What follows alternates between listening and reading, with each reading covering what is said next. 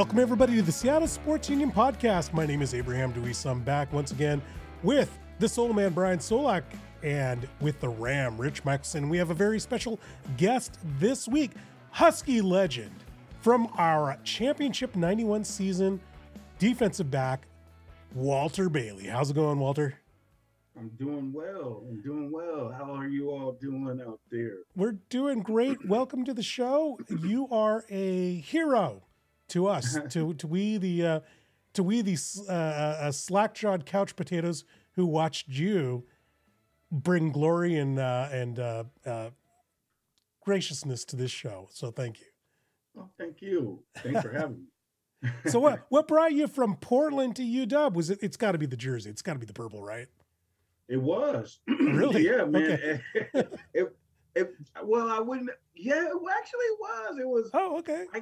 It was. It was the purple. It was the gold. But the thing that sold it up for me was the W, right? The W, and I told my mother, and I think I told my brothers, like, that W stands for Walter. So, yeah, I used to really love the way, back in the day, the old school fishnet, the way they used to look with the kind of shiny in the front gold pants with the stripes, but guys that wore the high socks, but that jersey, that fishnet jersey, hanging down to their stomach, it was quite appealing to me back in the 80s. And did you do the crop top like Dana Hall did? Well, no, Dana and Shane Balcoa, yeah, they would look really sexy because they had longer torsos, and I always got made fun of because they said I had long legs, but with my short torso, I was only 5'11", right? Yeah, okay. It was an excuse to show off the abs, wasn't it? I tried it though. I tried my hardest to crop it up and hem it up and all of that, but it didn't work like it is doing like for the kids today.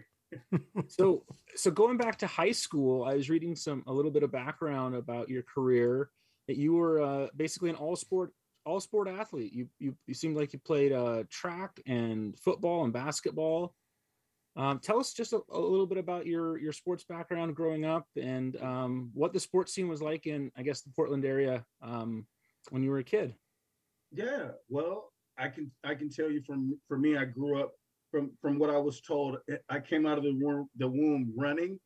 So before I could walk, I was already running. And so one of my first loves was track and field. So probably by the age of 4 or 5, I was running track. And for me, that was, I can just say, because I'm the youngest of 5 boys. So being the youngest sibling, I just always wanted to run around with them, and they took me everywhere. But track was my first thing that I remember by the age of 4 or 5, and slowly progressed into kind of playing basketball and some soccer and baseball. And then football came, right? So football was always there, but I just didn't realize, like, playing it organized in the 6th grade. I wanted to play earlier, but my mother wouldn't let me. But 6th grade, I started playing like football. But yeah, my early days of track, man, it was really, really inspiring in the sense of it was something that I was pretty passionate about. Got to go some places and travel around. And I also wound up having a world record. What was the world record? For 9 and under I think it was 9 and under for the 800 meter. Oh, wow. Run. Right. And wow. I still think it stands at Track City. I'm not for certain, but I ran like 2 minutes and 34 seconds, so I was 8 years old and ran that. So that was my first passion. But growing up in Portland, one of the biggest thing in Portland was basketball. So basically, if you were going to, be big and do something, it was basketball. So I loved all sports, but I was really good at track. It took me a while with basketball, and I became pretty good at that, but I really fell in love with football, as I got older. So I'm curious, what position did you play when you were a basketball player? Tell us a little bit about your style, because we know about your football style. Yeah. Tell us about your basketball style. Man, I'm a person that went to the hole, man. So I was fast. I could say I had pretty decent handles, right? I'm not gonna say I was Allen Iverson or whatever, but yeah, man, I was a person that could get to the hole. I was really fortunate because basketball was a big deal here. But I grew up with Terrell Brandon that went to University of Oregon. Terrell and I played. Yeah. We're the same age. We never played basketball organized together. We played baseball together. But I would play against him almost every day. After practice with baseball, and we were good friends and stuff like that. But we also brought up Damon Stoudemire. So Damon Stoudemire was a couple years younger, and we were all relatively close in the sense of the proximity of where we lived. But I had some good guys around me, so I learned how to dribble a little bit better. But people probably saw me more of a football player than basketball. But basketball, I didn't really have a jump shot, so I worked on that as I got older, out of high school. Probably even when I played pickup ball at like University of Washington in Heck Ed and stuff like that, the IMA. Fantastic. So you're more a Clyde the Glide than you were a Terry Porter. Yeah, I was more Clyde the Glide. Oh, right? There you go. Yeah. Rich and I were actually talking about right before you joined. Rich, you were talking about, was Oregon an option, the Ducks or Oregon State? I was curious about. This is when you were recruited, Huskies were kind of at their apex. Don James at the height of his powers, and Oregon had been in a long slump. As a school, was it a serious destination that you considered? I got to be radically transparent. It was a no-brainer for me. Coach James, there was just a mystique about the University of Washington.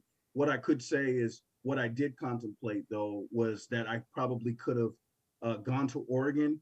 And one of my thought processes was that I would be able to run track and play football, right? But I could have done that at Washington. But yeah, it was one thought of the options. I had probably about 20 offers to go play at different places. I think my top three, it was Washington, it probably was Oregon, and then Florida. So I did get a chance to go take a recruiting trip to Gainesville, and it was cool. But after going on that trip and the flights that they had me take, because I had never been on an airplane before. Oh wow! I was like, my parents can't come out here. You know what I mean? Like, yeah. But it was a great opportunity for me to see. But Oregon was an option, and it might have been different, like in the times of the last 20 years, with Nike U and all of this stuff and Uncle Phil's money. It might have been different, but there was nothing that was going to replace Coach James and the coaching staff and the way they recruited and stuff like that. So you're a smart fellow. It was never an option. The terrible people, ugly place with ugly looking people. Matt Page, I'm talking about you. But no, it always rained there. But actually, the Florida. Let me ask you this: were you on the Huskies for the Gator Bowl against Florida? I transferred in. I wound up going my first year. I was a Prop 48, right? So I didn't come in with the class I was supposed to in 1988. So what I did was I went to Western Washington University up in Bellingham. Oh, wow. I played a year of football, stayed in contact with the coaches, got all my credits, and then I transferred in 1989. So I was ineligible to play, but I was able to practice. So the year they played Florida, I knew my Tommy Mills was my host when I was out in Florida. And it was really crazy because I didn't get to go to the game, but obviously, I watched it. But watching Washington handle them, and Emmitt Smith was somebody that I looked up to, and I got to meet Emmitt Smith. Oh wow! Okay, cool. On my recruiting trip, and my number in high school was 22. So they lay out the jerseys, and it had the 22, and it had my name on it. I wish I could have taken it, right, when I did that recruiting trip, because it was my same high school colors.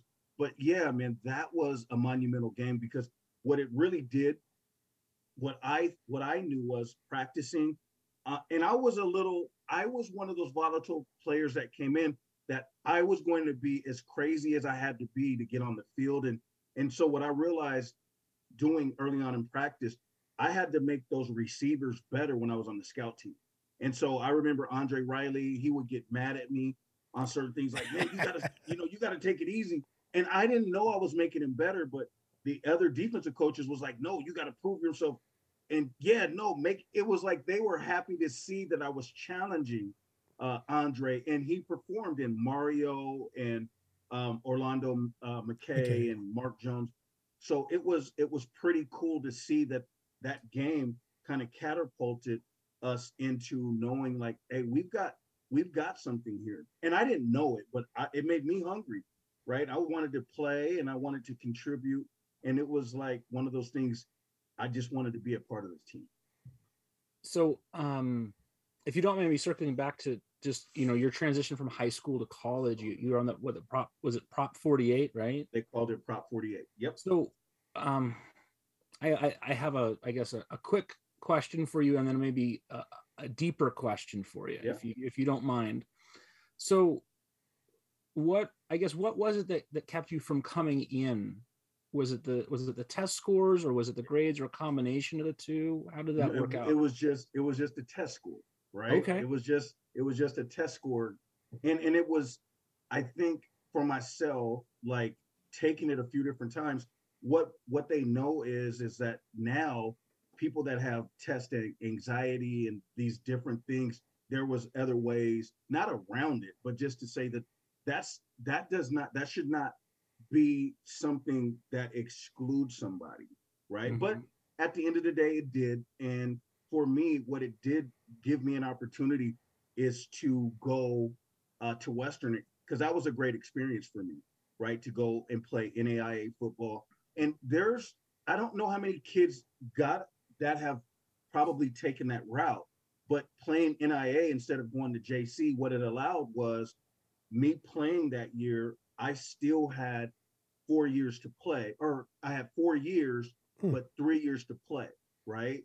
So if it was a JC, then you would only have 3 years. So you could have a red shirt. I don't know if they even allow you to red shirt, but you would only have 2 years to play. Right. Yeah, no, that's fascinating, yes, Rich, because a lot of graduate schools in the United States no longer have what's called the GRE exam. Because of that exact same thing. It's not a good test of your ability to learn. It's a good test to follow up with Walter. A little bit of a compliment here. Like, I've talked to you. I've talked to other players who are elite athletes who also have had struggles getting into college, like getting accepted, because primarily there's test scores, not because of anything else. And I'm. Right. Is there something? It seems like it disproportionately affects primarily minority athletes. Is there something to that maybe? I mean, I read up on you. You work with African American folks that have these problems with substance abuse and tough lives. Maybe their upbringing isn't right. So like, maybe you can speak on that. Maybe I'm putting too much on you. I don't want to do that. Not at all, man. Systemically, if you trace back in history, structures that are in place still to this day are not conducive to people of color. And some of the things that happen is if you don't fit inside this box, right, then you're excluded. Well, why isn't the box being able to fit the person? And what I found out once I was able to kind of get some testing done, and really what they found for myself, I just had a learning difference, right? And the learning difference is maybe I don't scholastically do the same things as other people, but maybe I'm more of a visual learner, right? I might be more of a phonic learner where I hear certain things or whatever. So nowadays they accommodate folks like that. So that's the whole thing that I love. And I'm excited about the times now, because when you think about it, I played last century. So last century, a kid told me that because I coach high school football, right? He said, Coach, you played last century. I was like, wow. But now it's tailoring to the youth and young people because everyone, all kids are are are valuable, but all kids deserve the element to know not just that they're special, but they deserve the opportunity to grow and flourish. So how do we add to them, right? How do we illuminate them and uplift them? And that's the thing. Like I'm so fired up for the young people today because they get it. And they uplift each other. If a kid knows that he may struggle in an area, instead of people are like, well, what's wrong or what happened to him? It's like, you know what? Let's figure out a way to be creative about continuing to elevate this person. So focusing on the areas of what they are good at. And then the deficiencies are the areas of like, hey, there's just other ways that you tailor it. And I think it's individually based. Wow, that was that was a great answer. Thanks for sharing so much about that. That, let's stick on this. Let's stick on this topic for a second here, because I'm curious, Walter. How would you approach this now? With the lens with the hindsight being 2020. How would you approach it now if, let's say, you were a coach at a university somewhere, regardless of level? Would you go a little extra to bring someone in that's challenged with test scores, or are the pieces in place now to help people? I mean, like, do you think there's still more work to do? I guess that's really what my question is. Yeah, that's a great question. And yes, man, I even felt like the pieces were in place at the University of Washington. And I can just tell you for me, and I'm sure we'll cover it, some of my shortcomings kind of allowed me to go in a different route to thrive. But even now I believe the support systems are so much more dynamic. And I don't want to say like I said, it's not even a matter of comparison because I had people that cared about me when I was in school.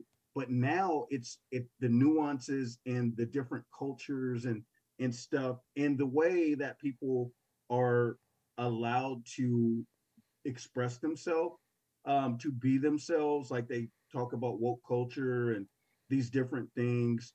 I really believe also now that the opportunity for young people, there's just so much, because look at technology, right? So I really believe with technology, that would have been something for me that maybe the way that people like being able to do stuff on video. And there's just really so many creative things nowadays, right?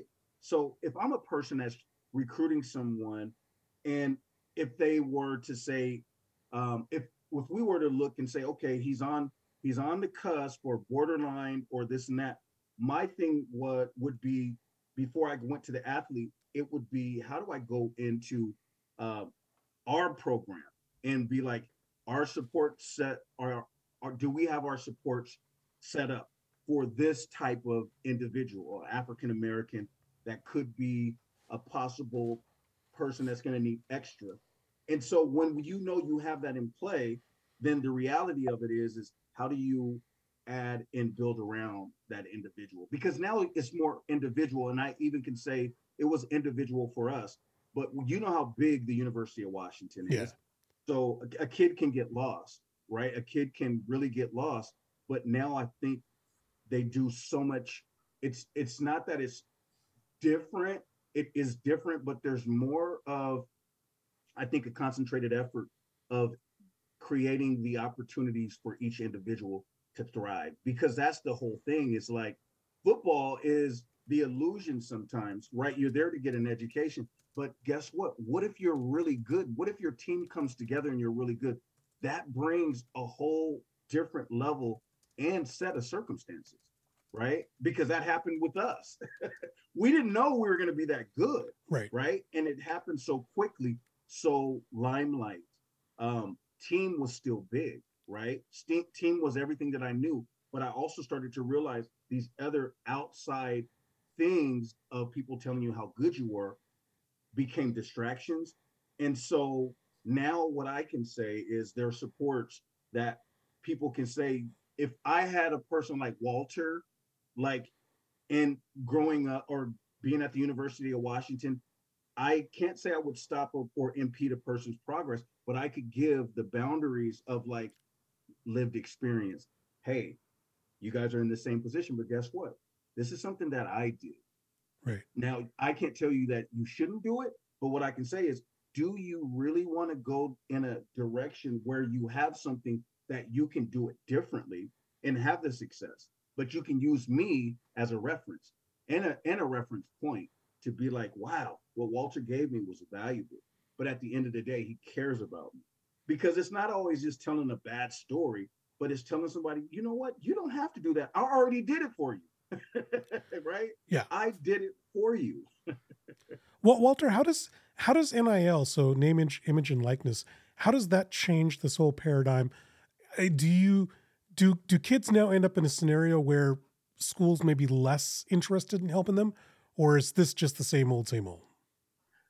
I get a little nervous about it. I love it.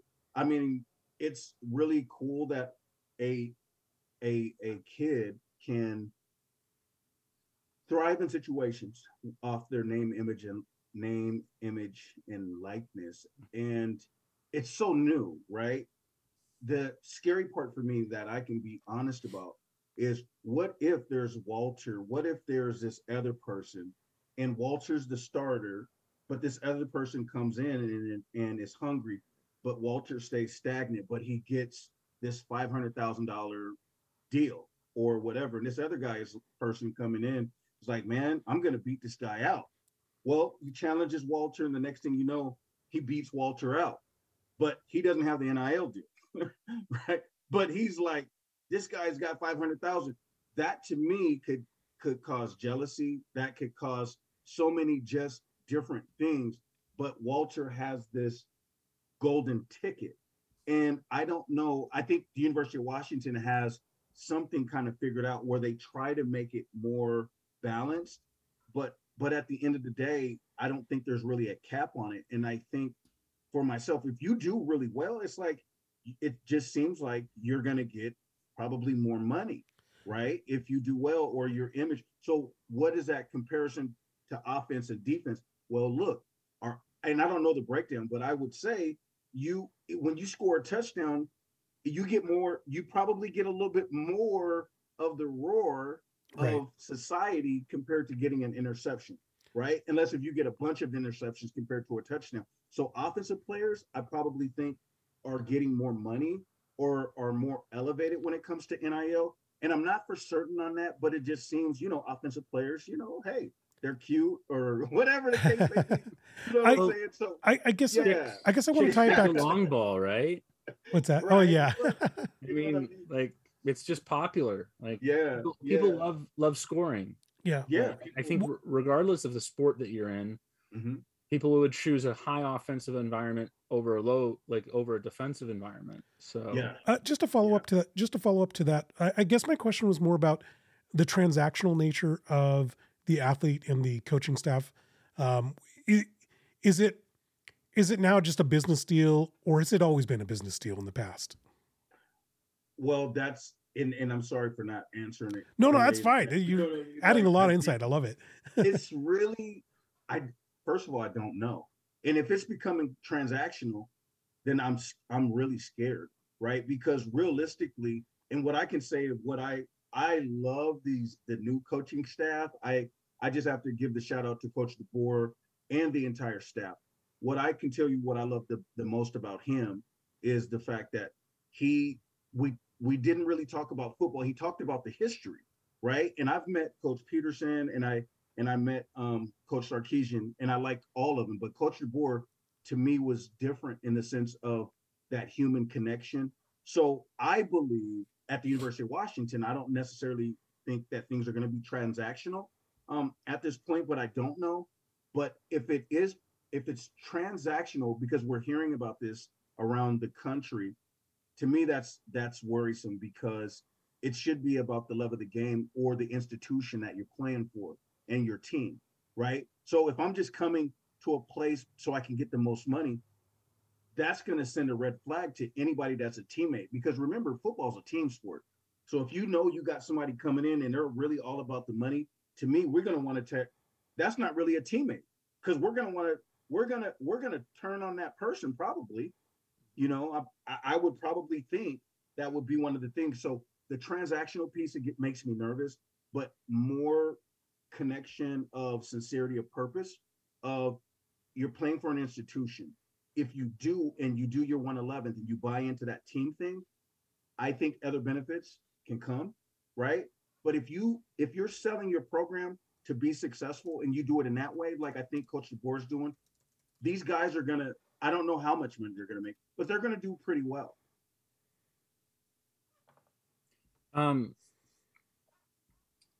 This actually brings up a thought that, in the 90s, the Huskies got sanctioned by the Pac-10 at the time, pretty harshly. Like, I don't think that any college football program has been sanctioned that harshly since. Like, it was, it was pretty harsh. And in a large part, it was because of the boosters, right? Like, the boosters were just like kind of circling around like vultures, right? Mm-hmm. I think they went after, I think was it Billy Joe Hobart that ended up getting suspended because the boosters had kind of come after him, and the pickup truck. He got in trouble with that. And so I have concerns about the NIL, like having the same type of a thing, right? Like, it's easy to, like, okay, one person gets this big deal and someone else doesn't, but they're just as good, right? And then maybe a booster comes in and, slides them a stack of hundreds, right? I mean, maybe I'm making it over dramatic, but I worry about that type of thing harming athletes, especially in the football and the basketball program, since that seems to be where the money is. Like, what are your thoughts? Having experienced it as a young man and now coaching, football, and young men that might go off to play big time college sports. Yeah, great question. I look at the psychological safety of each individual, and the psychological safety is the fact of what about the well-being of these athletes? And depending on where a lot of kids come from, some kids, especially from depending on the culture, African American, you can say Pacific Islander, or what have you, you might have some kids that come from nothing. But what I also realize is sometimes other folks or other individuals that come, these young kids some kids come with infrastructure, which means the infrastructure of family and the upbringing, and the parents both work and they're together. Well, you're going to have a lot of kids that come with single parents.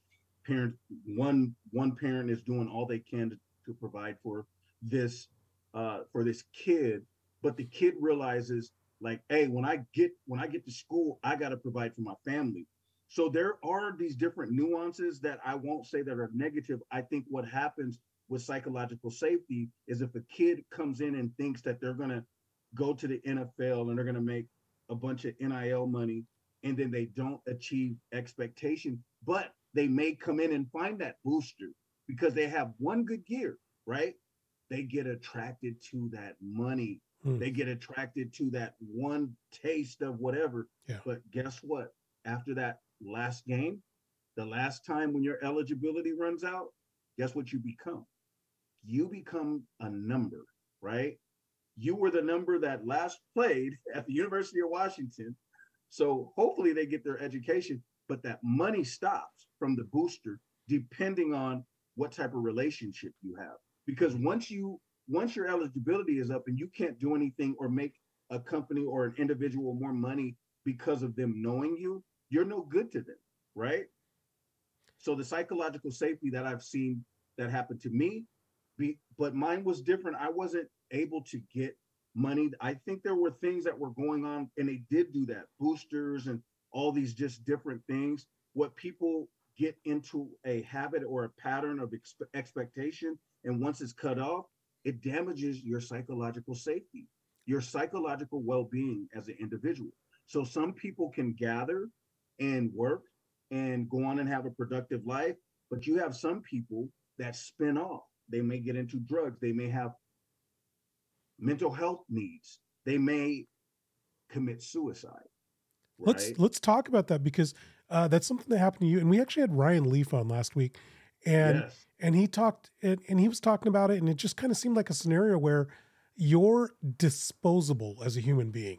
And Yes, you are. how can you tell us about your experience with that? I mean, it's difficult because I didn't experience that, and I'm sure a lot of people listening to us didn't, weren't told we were worthless, right after getting a degree.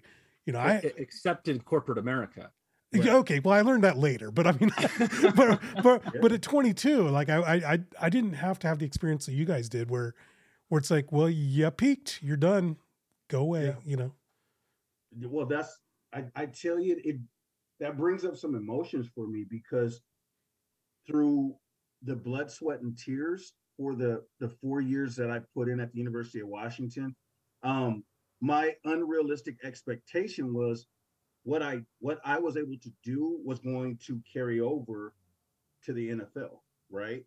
So that happened for Ryan Leaf, and I'm not sure what Ryan had to say, but that disposable piece, I can give you the feeling I got hurt in my last Rose Bowl. And I had put a lot of pressure on myself because I didn't have the productive season that I wanted to have during that season. I only had 2 interceptions. I didn't achieve. We still went to the Rose Bowl, right? Yeah. So I was thinking, in one game, right? In one game, I'm going to make some plays and I'm going to all these things. I got hurt early in the second quarter and I sprained my AC joint. And what I can tell you, I was hurt, but I got to watch. We lost. And then after the game, just when the coaches shook my hand and hugged me and was like, thank you for all that you did, man, it did something to me, right? It did something to me. And what I can say, I didn't know what it did to me at the time, but I didn't know it was over for the University of Washington. It was over. And so what that meant was I played a year of Canadian football and then football was over. But I was left with all of that stuff of what if, or and it wasn't what I should have, could have either. It was like, man, my brothers, the brotherhood, the family, the discipline, the lack of discipline, the people, the coaching staff, the camaraderie. When that was gone, I was lost. And for me, I spiraled. And it was a slow spiral. And then as time went on, that spiral sped up. But then it turned into a tornado for me. And that tornado meant I was roaring through the lives of people that loved me the most. Even having some kids and me not being there for them during my addiction, right? I had addiction issues and challenges, alcohol challenges, and coupled with mental health, right? So when those things started happening, my parents, loved ones, they had to go away from me because they didn't know how to help me. They were trying to. Giving somebody money is not helping them, right? Even though I'll say I needed some help, that wasn't the right kind of help.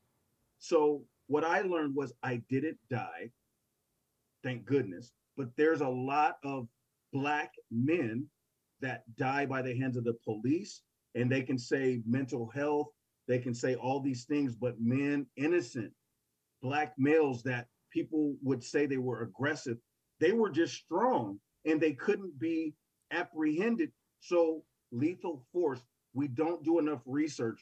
And I'm just making that a moot point because that is some things that have happened, right? But there's other things with alcohol. There's other things with suicide. There's other things that people later on that had success in the NFL, that had success with business. But then after a certain amount, the chase of having the feeling of what it was like in college.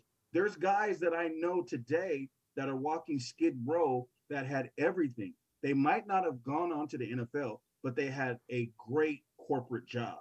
But getting a divorce, and then they spin out of control. And I've talked to one of these individuals, and they were like, you know what? I was just always trying to chase that feeling that I had when I was in college.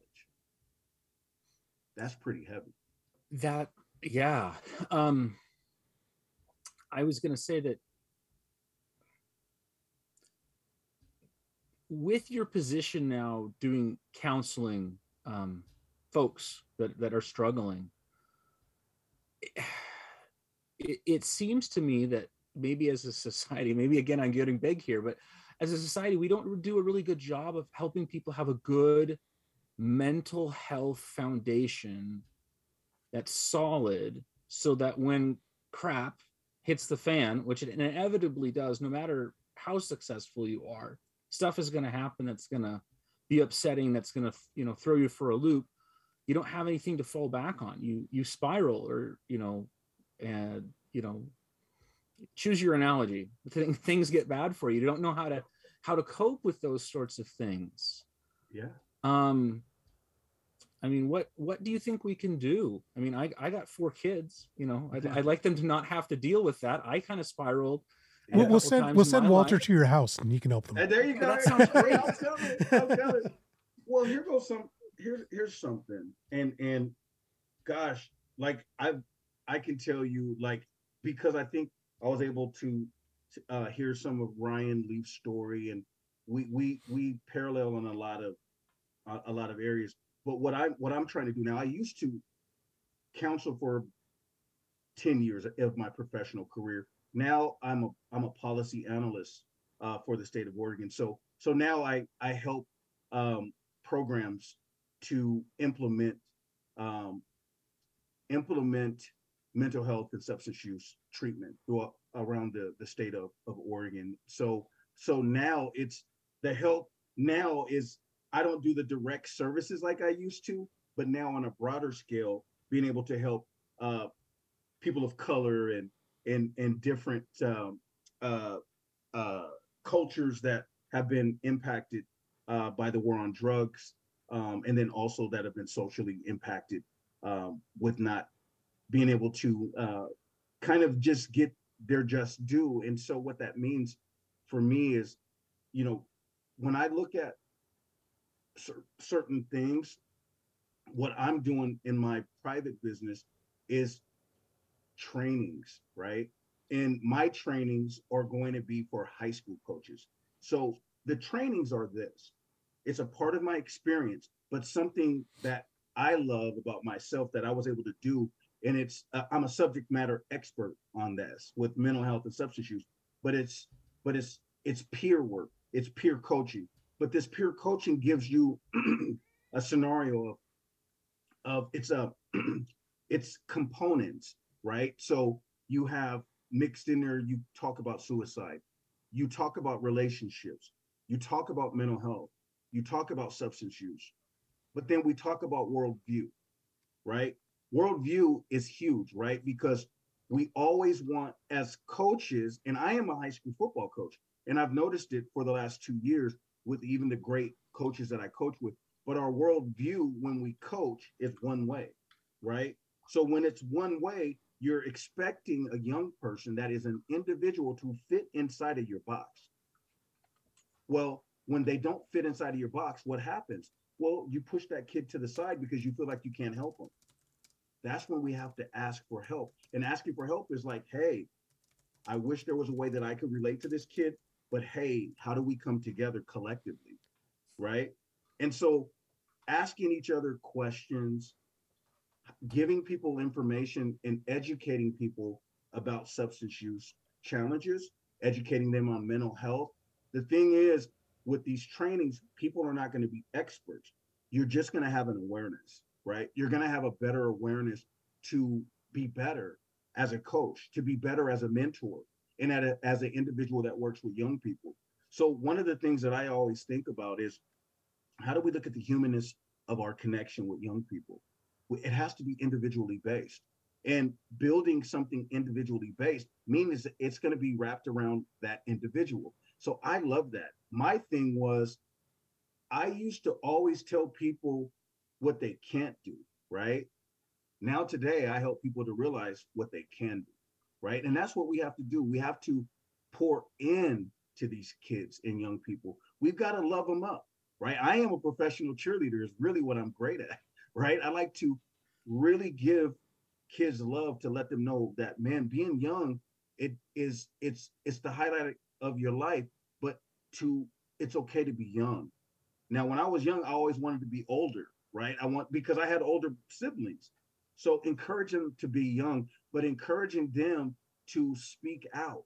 As young people, guess what we do as adults? We don't listen to them because as parents, we always tell kids, nope, you're going to do it the way I want you to do it.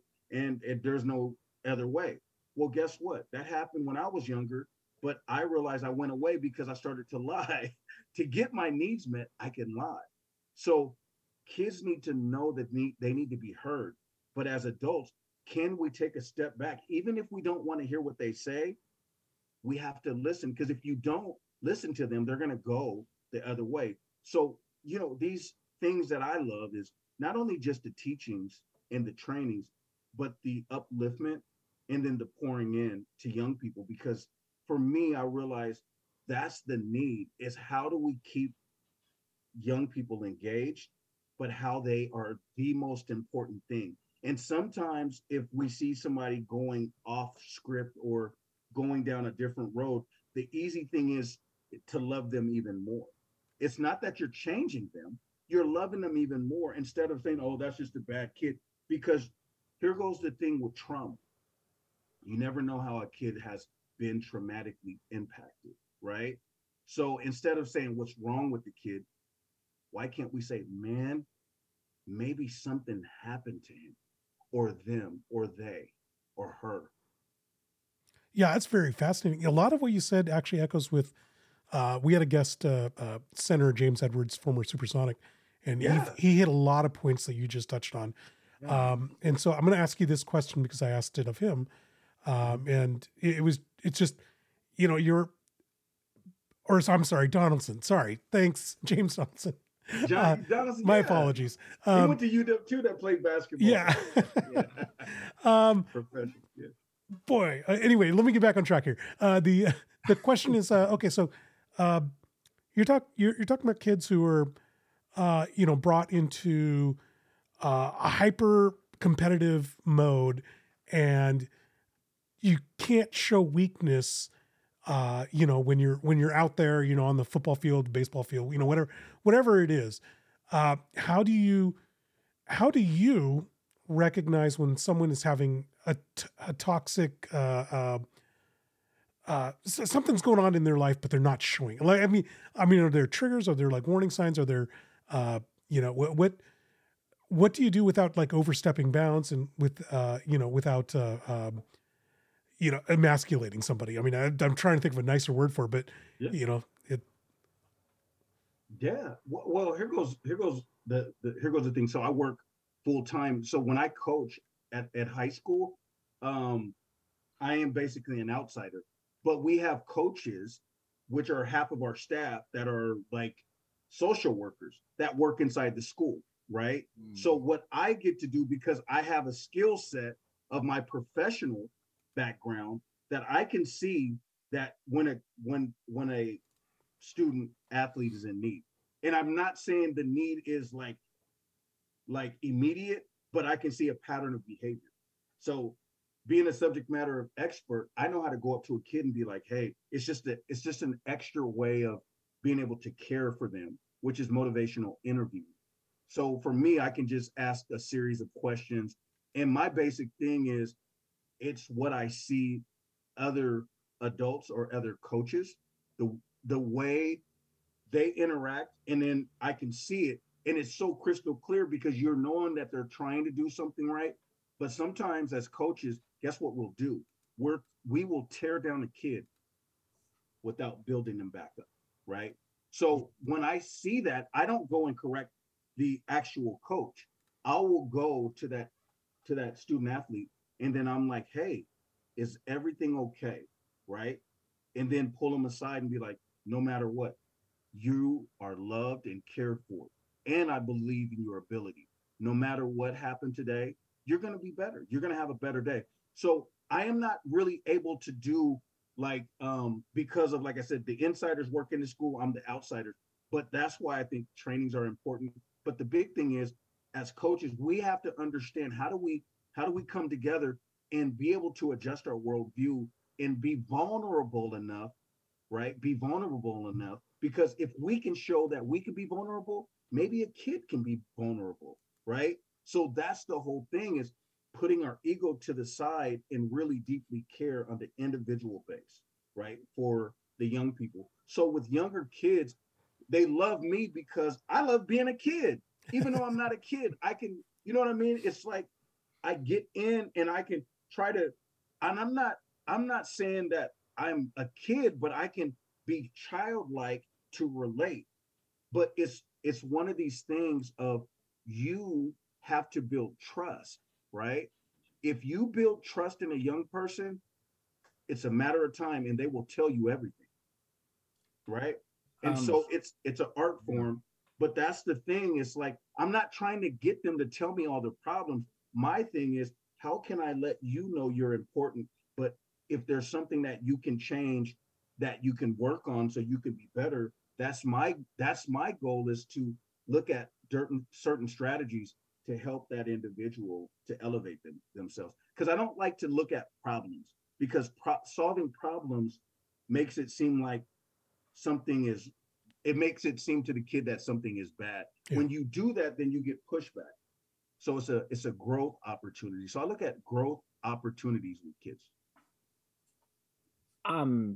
Two things. First, I just talking with you, Walter, I never would have guessed that you had a decade and a half of really rough life. Like, there's no way. Like, it's impossible that you, I mean, I'm not trying to dismiss that. It just, there's no way, just talking with you, that I would ever know that without having read up on the background. And two, I love the passion that you have for what you do. It just comes through in a way that just, it's so genuine. And I love hearing this. But I think the simple answer, what you're trying to tell us, is that it's leadership. It's a lot of it is leading the people that you work with. And I don't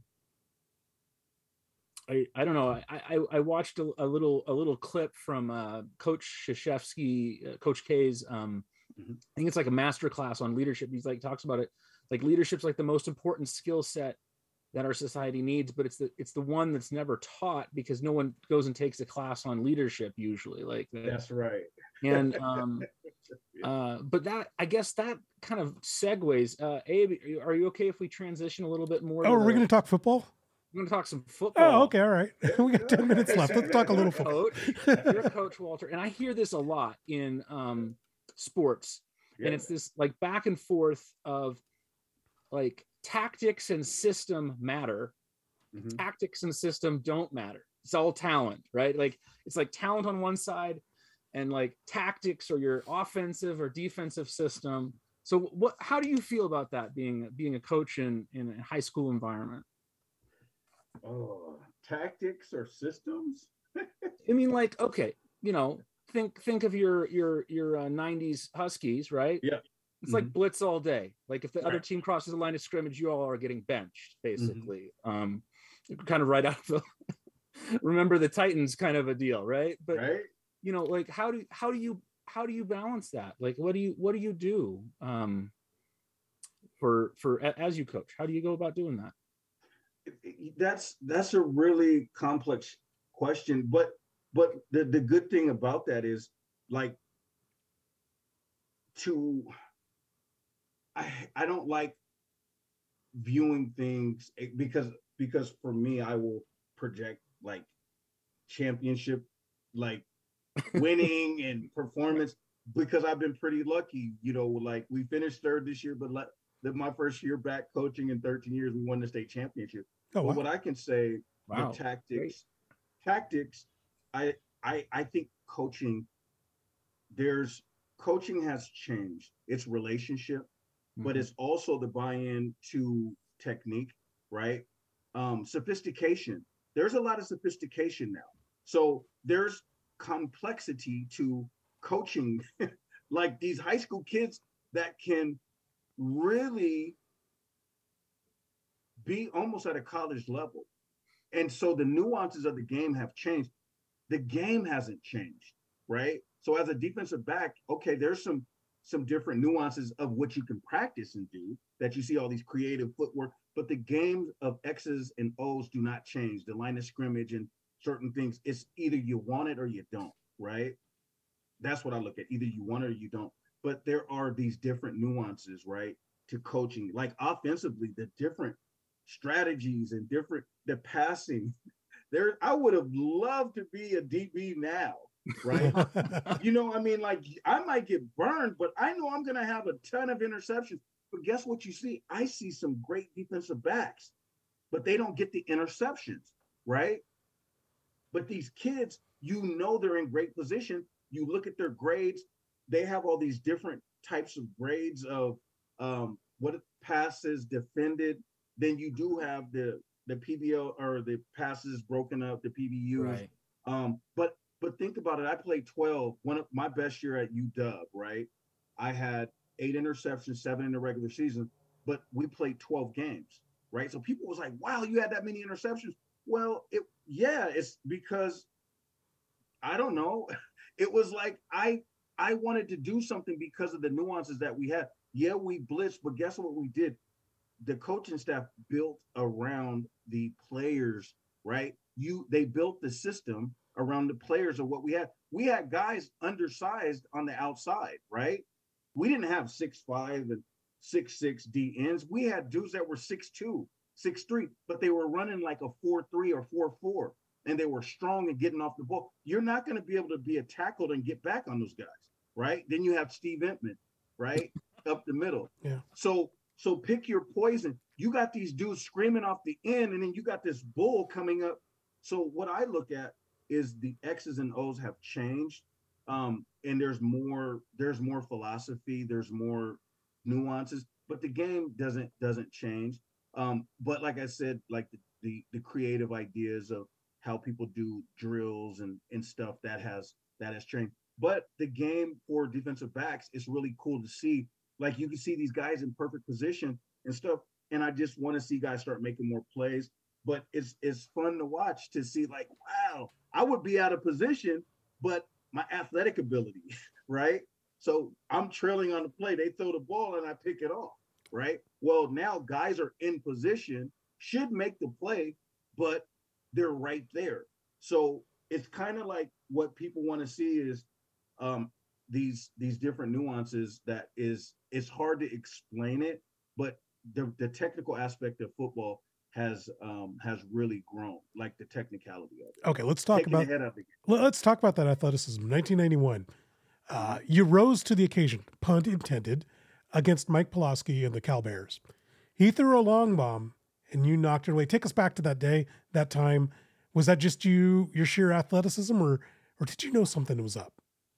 It's funny, and I'm so glad you asked that question, because every time with all the guys when I'm together, guess what they tell me? They was like, you should have taken that 99 yards because I knew what they were going to run. It was going to be a post corner because they had to get in the end zone. So I basically ran the route. I knew what they were going to do. My thing was, yeah, it looked like I knocked it down, but if you look at the clip, I was really upset because I should have picked it off at the 1 yard line. And Coach James would have wanted me to run out of bounds, but I would have ran it all the way back there, and it just went through my hands, right? So I wouldn't say that was athletic ability. That was just more of a read of knowing that the game, it wasn't that I knew just because the game was on the line, but we wanted to win, but I knew what they were getting ready to run. And unfortunately, I'm still kicking myself because that should have been a 99-yard interception return. Earlier in that game, yeah, I did get an interception. There was a bit of deja vu. I can't remember the Cowls running back's name. Was it Mike White? There was Russell White, and then there was Lindsey Chapman. It was White. White does a zone. I think it's a zone a zone run. I think it's to the right. He puts his foot in the ground, splits your defense, and runs right down the middle of the field, undisturbed, some 70 yards. You must have been having a little bit of deja vu because the year before UCLA did the exact same thing. Yeah. And really cost you a chance to win a national championship 2 years in a row. How do you respond to that sort of a thing? Like, oops, you guys got caught doing the same thing in the biggest game of the year. How do you deal with that as an athlete? Well,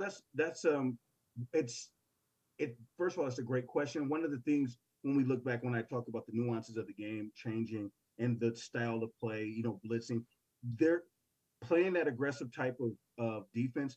You will allow yourself to be vulnerable, and all it is how do they catch us in a switch, or how do they catch us in one of those vulnerable spots? And that's what they did. And in fact, that wasn't Russell, that was Lindsey Chapman. Was it? Okay. Yeah, it was Lindsey Chapman. But what happened was after that 65-yard run, Bino Bryant comes back and runs. Yeah, it was exact same play that Bino ran on him. Right. But this is something that is really important of what you said.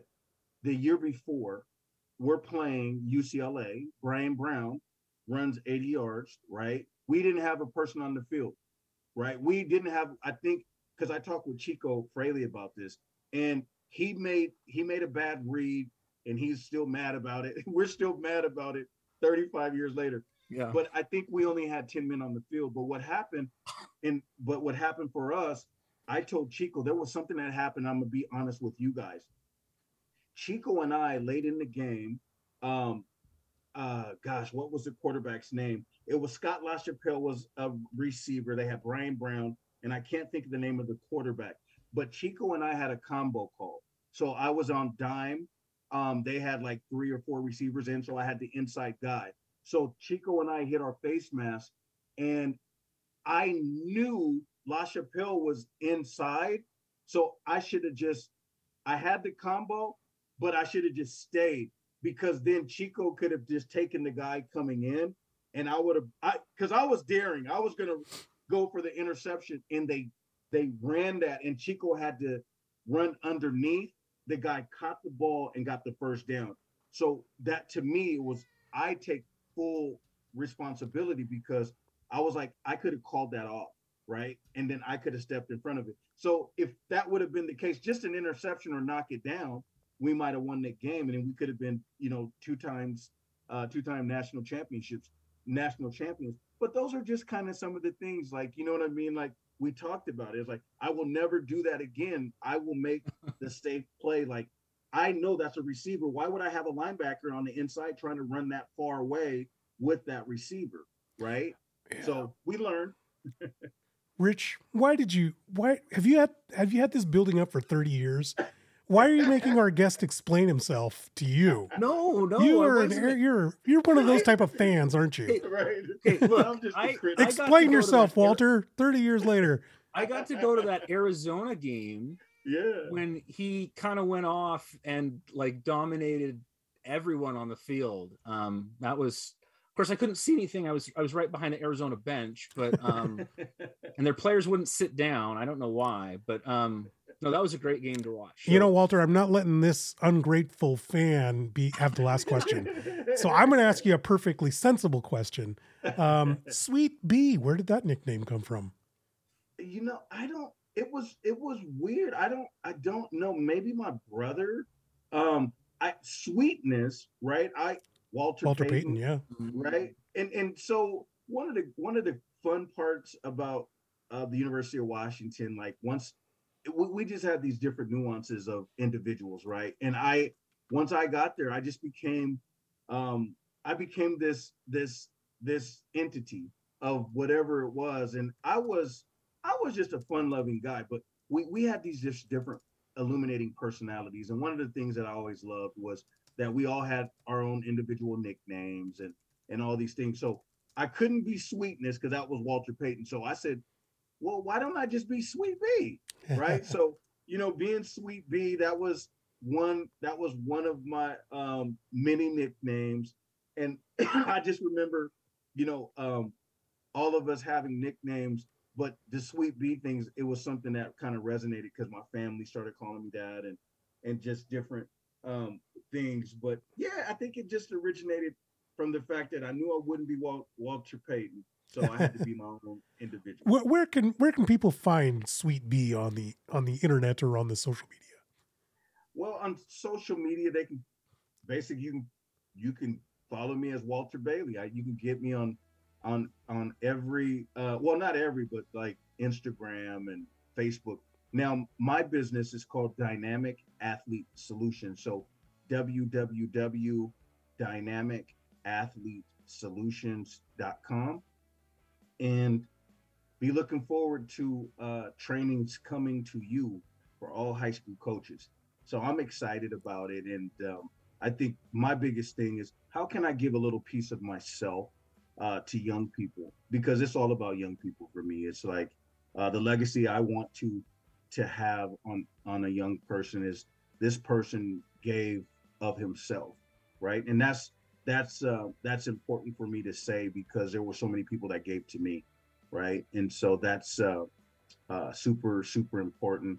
And I've been hoping that I can meet up with Ryan Leaf, but I also do some work, and Shane Pawakoa will be doing cool. some things with me as well. So great. It's just one of those things, man. Like, how can you be better, right? How can you be better? And sometimes I always just want to be able to pour in to young people, because when people do certain things, especially with sports, I just gained so much in sports, but I also realized that sports can change, right? So I always want kids to know that there is an option, that you can utilize the platform of any sport and elevate you in your life. And it never has to be negative, right? So like I always say, I want to be the border, right? I want to be that guardrail for people. Like, you don't have to ever go through what I went through, because I already did it for you. That is awesome. Right. Really love the journey, and where you've come and what you've become. It's amazing having you on the show. We always like to finish with a shout out, so that's kind of my shout out to you, Walter. But I'm going to do another shout out, and that's going to be to my father, who they just reopened the home that he's at, so he can get visitors now. So I'm going to try to make my way down there. Rich, over to you for a shout out. Well, I'm gonna stay on the father topic. I'm gonna give a shout out to my father. He turns 82 on Saturday, and hopefully he'll have an interview with Husky legend Walter Bailey to listen to. So, but seriously, it's been a pleasure, and I'm just so happy with how happy you are with where you're at. So that's such a great thing to see.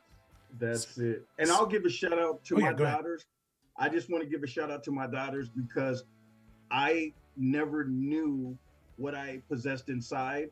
And when you have two beautiful girls that say that they love you, it is the most amazing thing. They are the most precious gifts ever.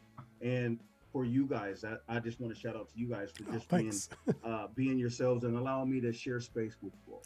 Awesome. Soul Man, did you want to shout out before we sign off for today? Yeah, I'll keep it short, but shout out to you, Walter. What an amazing show out. Your passion is so infectious, and man, thanks for. After 91, I blocked out any Husky memory because I became a Wazoo Coug. But we couldn't go one show without a Wazoo reference. You did generate some wonderful memories, because me and my father went to many games growing up. So thank you for that. And I can't believe I'm going to say this, but I'm going to say woof. Well, thank you everybody for joining us this week on the Seattle Sports Union podcast. My name is Abraham DeWeese on behalf of the Soul Man Brian Solak and the Ram Rich A. Michelson, and our very special guest star Walter Bailey. I'm sorry, that's 91 NCAA football champion Walter Bailey. Thank you for joining us this week. Check out our podcast at SeattleSportsUnion.com as well, on Captivate FM, and check us out on Twitter at Seattle Sports U. We'll see you guys next time.